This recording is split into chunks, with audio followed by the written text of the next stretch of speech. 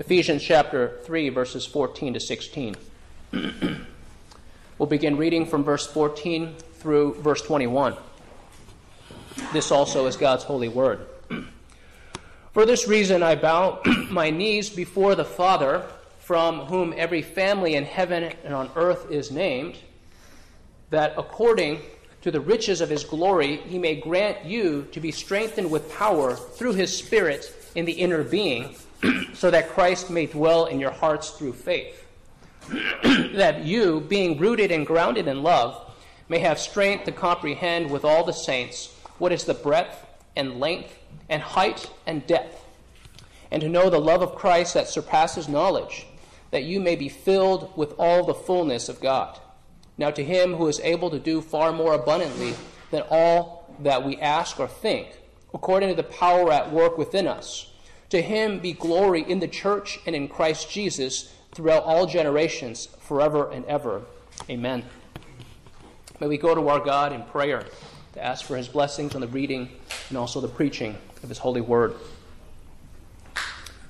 Our loving Father, we thank you that we can come before you, that we can bow before you. Remind us, Father, how great you are and how low we are. And Father, we acknowledge that you are our heavenly Father, that you've purchased us by the blood of your Son, Jesus Christ. And Father, we pray in thanks that we have access to you because of your Son, Jesus Christ, and that we might come boldly, trusting that you give us the very best. Father, we thank you that you know what is best for us, that you are perfect in wisdom, that you abound in love and compassion, and that you delight to give good gifts to your children who ask of you. And Father, oftentimes we sense our own powerlessness, our lack of power in our spiritual nature, yet you are the one who gives true power. And Father, we pray in thanks that you have promised that Jesus is the one who overcomes the world. Father, we pray that we would have a longing for you and a longing for the things that are pleasing to you.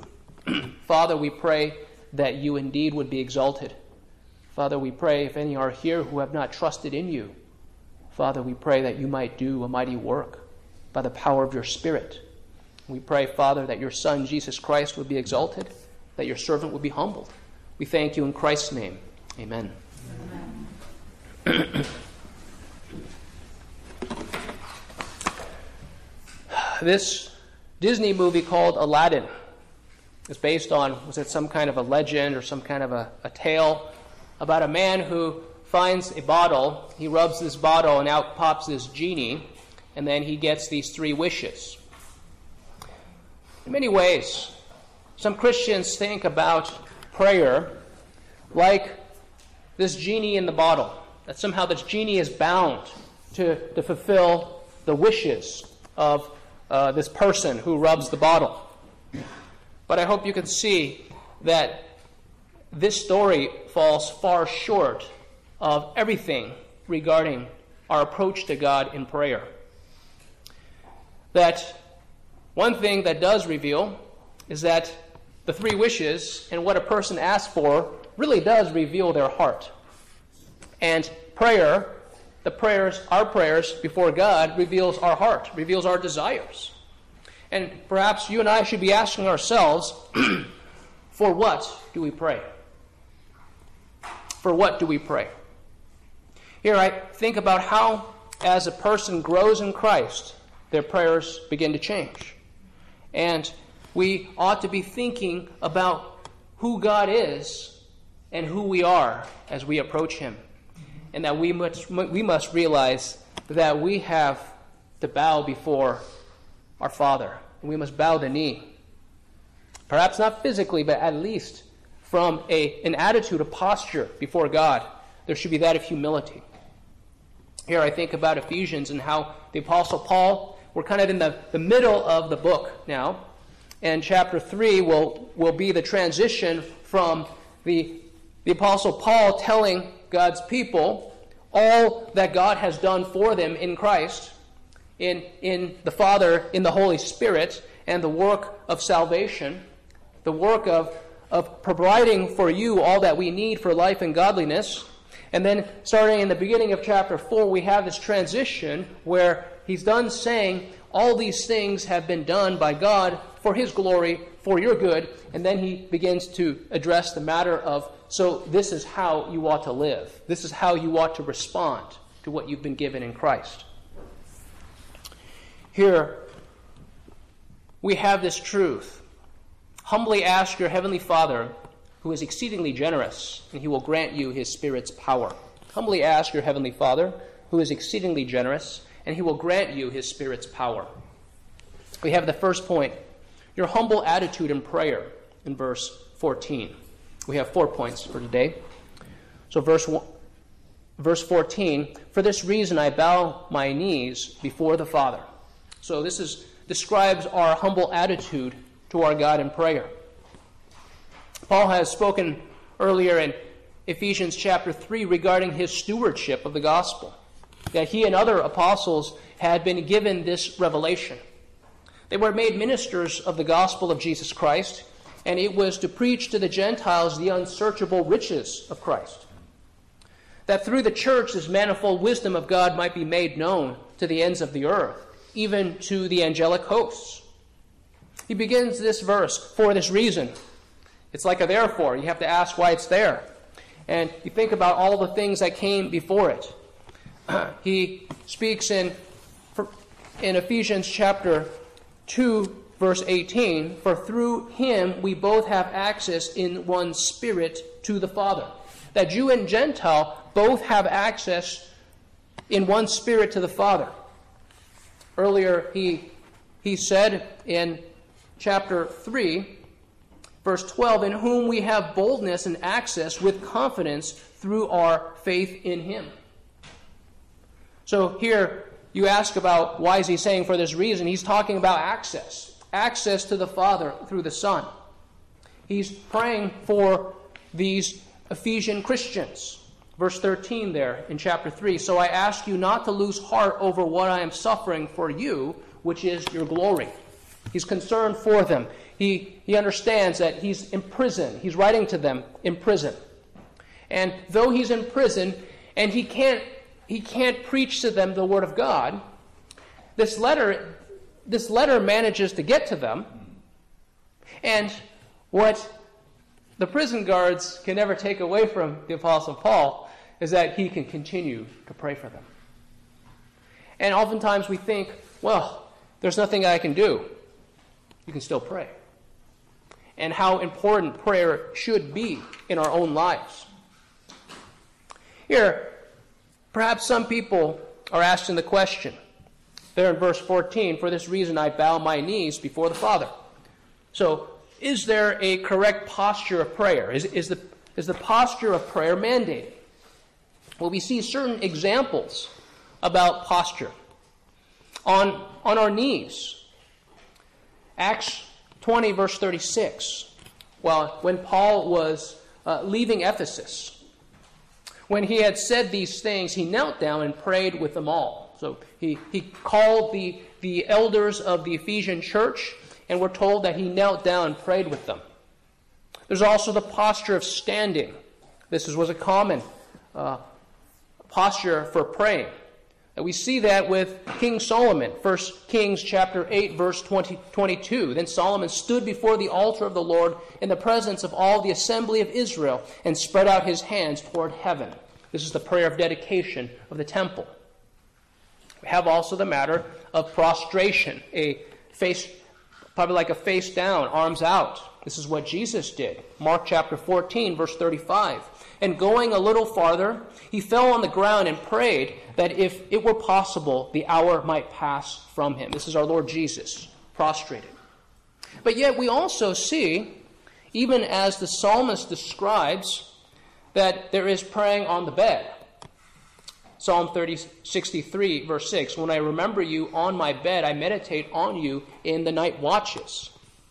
Meaning that here, when you think about your day as you're trying to fall asleep, perhaps there are things that come up of, let me think about some of the things I did wrong, right?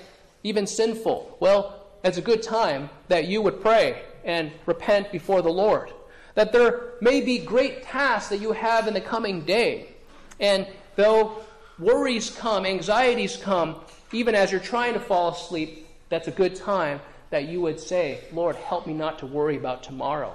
I offer these things to you prayer so that I can say, I pass them off to you, Lord. There's no reason for me to worry. I can get my sleep now. And so we see here that there are two extremes, positions regarding the posture of prayer, two extreme views. One is that prayer is only valid and acceptable when offered in the proper position. The other is that the physical position or posture in prayer is completely immaterial to your attitude in prayer. So we think about these two extreme positions, and we ought to say, you know what, we probably should avoid those extremes. So one says posture has no bearing. The other says it is only a valid prayer if you're in one of these acceptable positions. And perhaps the right answer is somewhere in the middle, where there is a valid reason why someone may pray while lying on his bed trying to fall asleep, right? Perhaps someone who is injured in some way. All these matters come up. What we ought to remember is that when we come before God, that we must come with the proper attitude of humility. That we're in the posture of kneeling because we come to God as those who are lowly. We come before our Father. Here, we think about how kneeling is a sign of a person's humility. It's as if a beggar goes to someone else and they fall on their knees and they ask for something, ask for food or for money. That kneeling is a sign of your humility and mine. You realize that it's pride that is the primary barrier to going to God in prayer. For the non-Christian. Remember, I was talking to a friend this past week that he owns his own business. He employs all kinds of people. And occasionally, certain people come to him, and they indicate, listen, I've got an offer from another company to become a manager. So they're not a manager then, and they say, hey, I'm going to go become this manager there. And this Christian man sometimes would say to them, you know what? I don't think you're ready to take that role. There are several things that we would like to see different in you, right? And that's why we haven't offered such a thing to you. But of course, they would say, hey, it comes with this much more pay and all these benefits and responsibilities. I'm going to go. And they say, well, we wish you well. But we wish you well. And he says, then they go and they fail, exactly as he had expressed concern. And he says that not a single one of them have come back to him to say, you know what, I'd like to work for you again. Those things that you noticed that were deficient in me, that resulted in my failure in my next job, help me work on those things. He would have said, I would be glad to. He says none of them have come back. It was pride that kept them from returning. And we think about how pride is also what keeps a sinner from going to God, a non-Christian, to go into God saying, I am in need of your Son, Jesus, because I lack righteousness of my own, and that Jesus alone is that source of righteousness that you freely offer to me. That pride is what keeps us from God. Pride is what causes us to say, God, whatever you're offering, I refuse it. For the Christian, pride is what keeps us from turning to Him or returning to Him time and time again. Time and time again, we ought to go back to Him for forgiveness, for His mercies, for His power. That if we have less pride, if we humbled ourselves, that we would find great blessing from the Lord and great encouragement too. Here, we're reminded that the proper attitude when we come to our God is that we must not come with a list of demands. It's not the genie in the bottle. Rather, we come humbly imploring of our God. The proper position, the proper attitude is that we approach God, that He indeed is the great King, that He indeed is our Heavenly Father, and that we can come to Him because of our Lord and Savior, Jesus Christ, that we have a mediator, that he is the one who intercedes on your behalf and mine. So this is the humble attitude in prayer. We have the second point, the divine object of your prayer, in verse 15. From whom every family in heaven and on earth is named. From whom every family in heaven and on earth is named. Here, we think about how God is our heavenly Father. That when we think about what does it mean to be a good father, that we all must look to the perfect example of our God, our heavenly Father. As we think through life, we start to come upon difficulties when you have earthly fathers who are evil. Especially for children who have had cruel or abusive fathers, they start to wonder, how can I call my heavenly Father my Father if my thoughts and the knowledge that I have of a father is poor? You realize that our God is far greater than these issues, right? He has given us other men in the church, right? Men in the family who have been better examples. But we have in our Father, as he's revealed to us in his word, that he shows us what a good father is. Here, our Lord, he speaks to us, and he addresses how we think that we are good fathers, that we know what our children need. That, hey, that's not what my son or my daughter like. We know what they like. We know what's good for them. And yet, our Lord Jesus speaks about this and says that our Father is far greater than us. Matthew 7:11. If you then, being evil, know how to give good gifts to your children, how much more will your Father who is in heaven give what is good to those who ask him? Meaning that earlier he mentions, hey, if your son asks for a fish, would you give him a snake, like a poisonous snake? The answer is no. We wouldn't want our children to be playing with these vipers. If he asks for a loaf of bread, will we give them a stone? No, we would not. And here, Jesus is saying is that our Heavenly Father is far wiser than we are. He knows what is best for us. We've asked for certain things, and he has not given them to us, at least not yet. And it's not because our God is stingy in any way. Our God is exceedingly generous. He's held those things back from us for a reason, and that we think we know better of what we need, but God knows far better than we do of what is good for us. So he indeed is the divine object that when we pray, we're praying to the Father, to our Heavenly Father, and that he is infinite in wisdom, and that he is exceedingly generous. So the third point, your hopeful expectation in prayer, in the first part of verse 16, that according to the riches of his glory, he may grant you to be strengthened with power through his Spirit in your inner being. That according to the riches of his glory, he may grant you. Here, when we go to our God, what type of expectation do you have? Do you see God as a very tight-fisted God, one who is unwilling to give? You think about the parable of, was it the parable of the talents? That the man who had the 1 talent, who buried his talent in the ground, after he commended the man with 5 talents, the man with 2 talents, he gets to the man with 1 talent, and when that man says, I buried your talent in the ground, he says, for I knew you to be a hard man. Meaning that there were certain assumptions that servant had about his master. I knew you to be a hard man, that you gather where you did not sow.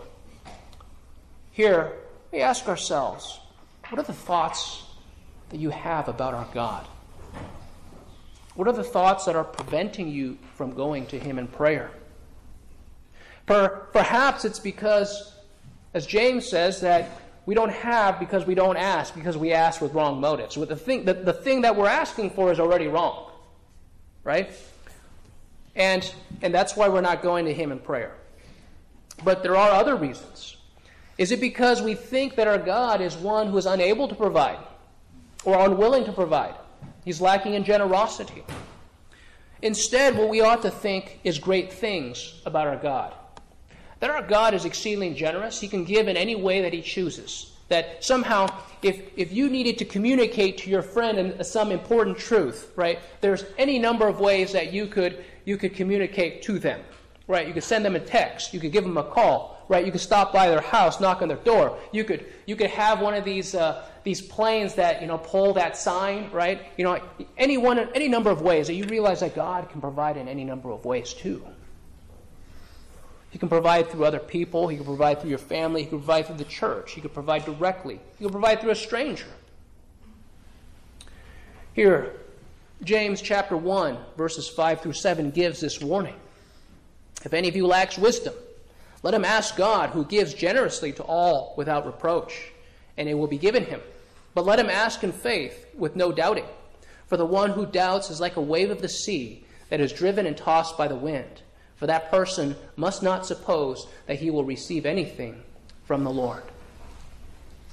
When we ask of God, we ought to ask exceedingly large. We ought to ask exceedingly big. We ought to have great expectations from our God, because we know, God, you are infinite in wisdom. You're holy. You're righteous. You're exceedingly loving to your children. If it were good for me, you will provide it. If not, you will hold it back. And we acknowledge that he refines us, even in our prayers. The things that we asked for when we were younger, right? You think about the things that children ask for. Hey, can I just have candy for 3 meals a day? And parents, if we're wise, would say, absolutely not. This is going to harm you, right? And you think about how God holds those very things back from us when we are spiritual children. That when we pray, we must come to God in faith, believing that he will provide us what we ask for, and if not, it will be exceedingly better. It will be exceedingly better. And that's the attitude we ought to have. You know what? I'm asking for this, but yet not my will, your will. Meaning that if you don't give it to me, I trust that what I receive is not worse. We often think, hey, wait a minute. I'm getting the short end of the stick here. God doesn't give us short ends of sticks. Jesus is the one who gets the short end of the stick, right? That he gives to us the exceedingly long end. And that when we go to God in prayer, we ought to think in that way, that God, our Lord Jesus is the one who got the short end of the stick. We trust that you always give us the long end. Here, we need to think about who it is that we're approaching in prayer. This is why we need to have great thoughts about our God as we pray to him. Romans chapter 8, verses 31 to 32. What then shall we say to these things? If God is for us, who can be against us? He who did not spare his own son, but gave him up for us all, how will he not also with him graciously give us all things? It's the argument of the greater to the lesser. Hey, the most precious thing that God has is his son. He freely offered up his son on the cross for our needs, so that you and I as sinners can have our sins paid for in full by our Lord Jesus. That's the free offer of the gospel, that sinners can stand before God and not be zapped dead by the lightning bolt. That Jesus willingly offered himself, that God spared no expense. He spared nothing for you and I, so that we as sinners can be made whole and washed clean. And here the Apostle Paul is saying, hey, if God is willing to give his precious only begotten Son, why would it be the case that he would hold anything good back from you? That this ought to be our attitude when we go to him in prayer. God, if it's not now, it's at your perfect timing. If it's important to me, you will give it to me. You will give me the very best. And that when we go to God, we ought to think glory. Wasn't that what we read earlier in Psalm 29, verse 9? The voice of the Lord makes the deer give birth and strips the forest bare, and in his temple all cry glory. That when you and I receive the answer to prayer, eventually, whether it be a day later, a week later, 50 years later, that we would cry glory. Glory be to God. This prayer that I prayed for years ago, decades ago, for many, many months, but then, I forgot about it. He answered it this long later.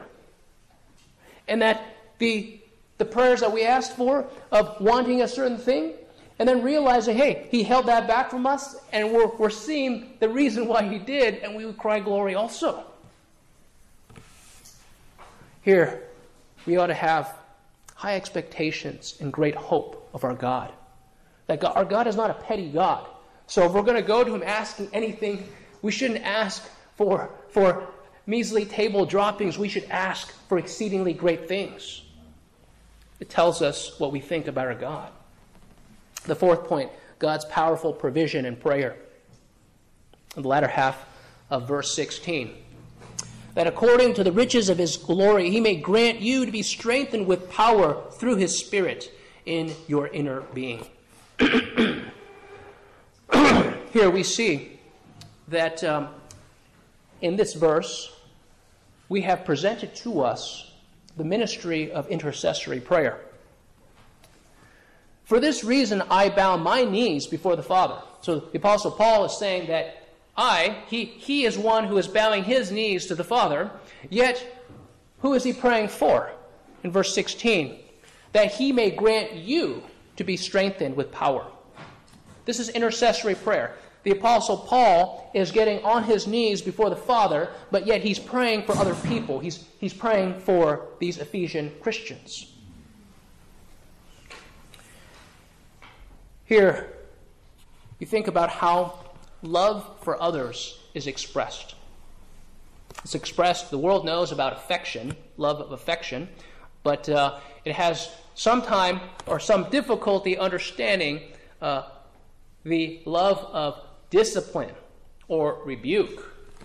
So you think about how the scriptures say if you love your son, you will not spare the rod. So by discipline or rebuke. And say so also with your friend, right? With your family members, with those you know that if you love them and if they are in need of some type of rebuke or admonishment, that you would freely give it, candidly. And also this matter of prayer, that those we love, we pray for. The Bible is full of examples of intercessory prayer. You think about in Numbers 12, we looked at that a few weeks ago, that Moses interceded for his sister Miriam when she sinned, when she rebelled against the appointed leadership of Moses. That Job, at the end of the book of Job, Job 42, Job interceded for his 3 friends, and that God received his friends once again. We have also Jesus' example in John 17, that he interceded for all believers in his high priestly prayer. And he didn't just pray for his disciples who would be appointed as his apostles. He prayed for all the believers who would come after them hearing the message. Here, we're reminded that in 1 Peter chapter 2, verse 9, that you are a chosen race. You are a royal priesthood, a holy nation. What we ought to understand by this, we think about what we learn from the Shorter Catechism. How does Christ execute the office of a priest? He does it in 2 ways. Once, in his once offering up himself to satisfy divine justice and reconcile us to God. He does it in another way, though. He makes continual intercession for us. That's part of his role as a priest. And we don't offer ourselves up to others or sacrifice to satisfy divine justice because we cannot. But part of our role as priests is that we pray for others. This wasn't distinct. This wasn't unique to Paul's ministry as an apostle or a minister. It's true for every one of you who are in Christ. You are a royal priesthood. That you are the ones, your eyes and your ears, see and hear the needs of others around you. Here you think about You think about the two tools in my toolbox, the Word of God and prayer, the same two tools in your toolbox. And part of your ministry to others is that you would bear witness of the good news and that you would pray for them. This involves oftentimes not just praying privately for them, which you should always be doing, but at times it also means that you would offer them prayer, that you would pray with them. And here we ask, is it right to require other Christians to be able to pray for others, with them, and for them? And it should be a goal for you as a Christian that you would be able to pray. I'm not asking every Christian to be able to come up before the church and lead a prayer for everyone. No, that's not being requested, but you should be able to pray for another person privately, right? That this is one of the tools in your toolbox as a priest, that you would be able to intercede for them. And not being able to do so, this is a hindrance of some sort. Of course, you want to pray for them privately, but oftentimes the prayer of others, hearing them pray for you, fills a great need, serves a great purpose. You think about how the prayers of Christians is beneficial to our society. This is the major way in which Christians are the salt of the earth, that we have this preserving effect, that we pray for our city, we pray for our rulers, we pray for those around us. Right here, we think about some of the things for which we would pray. For your non-Christian family members. For those who are in your workplace, in your neighborhoods, that we would bow the knee and pray that God would open their eyes, that He would open their ears, that He would take away their hearts of stone, to give them hearts of flesh, that they might worship our Lord Jesus Christ, that they would be given a heart that longs for God. Here, regarding fellow Christians, that you and I would pray for one another, for our strengthening, for our growth, for our sanctification, that our faith might not fail. Think about what Jesus prayed for Peter. He prayed for Peter in that very way. I prayed, Satan asked to sift you as wheat, but I prayed for you that your faith might not fail. Here, Jesus is telling, hey, listen, you are going to fail. Though he says, hey, I would lay down my life for you, right? And well, he was deceived, right? He was self-deceived, and Jesus was worrying, hey, I've already prayed for you. Your faith won't fail. He's saying, hey, you're okay.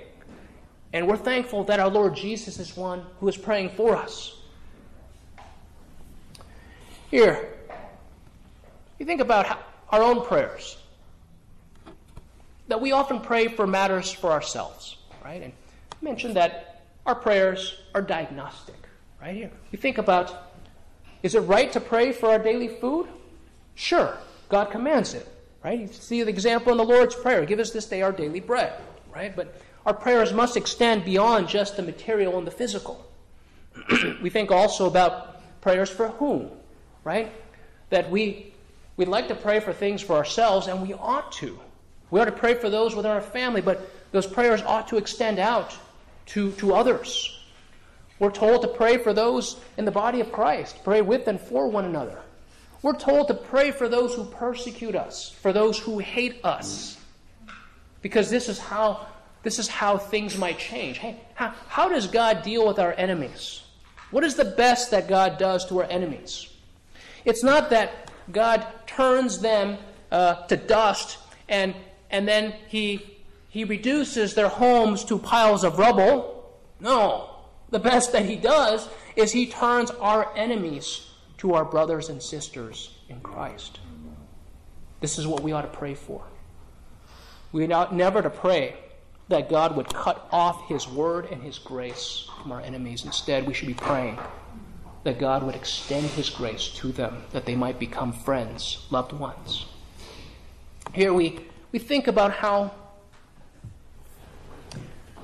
if anyone would think, wait a minute, if I spend so much time praying for other people, I'm presenting my requests before the great King. What about the blessings that I would have gotten had I spent that time praying for myself? Here Here we're thinking about God being a finite king. A king only has so many resources. But our King of Kings, the Almighty God, is infinite. And it's not as if God spends time thinking and providing for those whom we love and those whom we hate, it's not as if we get less of him. You look at the example. Look at the example of Job. Job 42:10. The Lord restored the fortunes of Job when he prayed for his friends, and the Lord increased all that Job had twofold. Did you hear that? It's when he prayed on behalf of his friends that they would be restored, that we're told that God restored to Job not what he had before, but he doubled. He gave him a double blessing. So it's not as if you and I receive less blessing when we are diligent to pray for those around us. We're told that we actually get greater blessing, not less, greater blessing. Here, we think about the duty that we have to support other members through intercessory prayer. 1 Corinthians 12:26. And if one member suffers, all the members suffer with it. If one member is honored, all the members rejoice with it. Here, this prayer for those around you is very much like being part of the body for worship. People tend to think, well, if I'm not there, I'm just foregoing the blessings that I would receive. This verse, 1 Corinthians 12:26, says, no, you're wrong. You do forego the blessings that you would have received, but you also rob the blessings from the body of Christ. You understand that? People only think individually, hey, I have the prerogative not to receive blessings by not being among God's people. But regarding this body, and if one member suffers, all the members suffer with it. If one member is honored, all the members rejoice with it. What happens if you have an injury on your left leg? You need to compensate with your right leg. And you think about what happens. So that injury on your left leg, you compensate with your right leg. Your right leg gets weakened. Your back gets out of whack. You start to have these back injuries. So you ask, well, what about that person who says, hey, I'm going to forego praying for those around me. I'm going to forego being present in worship, being part of the body. It's not just his own loss. The whole body suffers with him. It has a negative effect on the rest of the body. Here, we think also about this power. In verse 16, that he may grant you to be strengthened with power through his Spirit in your inner being. Notice that the description of power here, the Apostle Paul did not say anything at all regarding that the circumstances around you would change. He prayed that the change would be the Spirit's power in your inner being. It's not, I'm going to pray that the circumstances around you would change. You ask people, well, what's going wrong? Well, I have these difficulties. It's okay. Well, what is it that you'd like me to pray for you about? Well, pray that the God would change all the circumstances around me. Because if he did, then I would be satisfied. I would be happy. And it's often at those times that we realize, no, wait a minute. You don't mature by God changing your circumstances. You mature because God gives you his power in your inner being. Right? So here, you look at how God dealt with people in the past. 2 Corinthians chapter 12, the Apostle Paul. Concerning this, I implored the Lord 3 times that he might leave me. This is the thorn in the flesh. And he said to me, my grace is sufficient for you. My power is perfected in weakness. Most gladly, therefore, I will rather boast about my weakness, so that the power of Christ may dwell in me. There could be any various thorns that you have in your life. And you could pray for circumstances. You know what? Just change whatever that is. Fix this issue. You realize God can do that. He often does do that. But he desires to see that there would be a change within us first. regarding how we receive it, how we trust in him, how we're patient, how he stretches us and grows us. Here the Apostle Paul speaks about this matter of contentment in Philippians chapter 4. It's because there is contentment in your life and mine that God says, hey, that's power in your inner being. Here, notice also that this strength, this I can do all things through him who strengthens me, it's not often the physical strength that God provides. It's not often the political connections, right? The ties to the decision makers that you have. Oftentimes, when this inner power comes by the Holy Spirit, it's not because he's given us outward physical strength. You look at it in the example in the life of John Calvin and how weak this man was. How often we're told that he had to stop from preaching so that he could hack up blood, or he preached not standing on both feet. He preached, on a mat, on a pallet of some sort. You look how many books he wrote. And we think about how he was this great theologian. We undermine the fact that the man was a minister. He was a preacher, first and foremost. He wasn't an armchair theologian. But the bottom line is he was a man of great weakness. And God used that weakness. So also for you and for me, that we ought to understand, oftentimes it's the taking away of health that God uses to strengthen us spiritually. This is how you get strengthened in the inner being. Not by might, nor by power, but by my Spirit, says the Lord of hosts.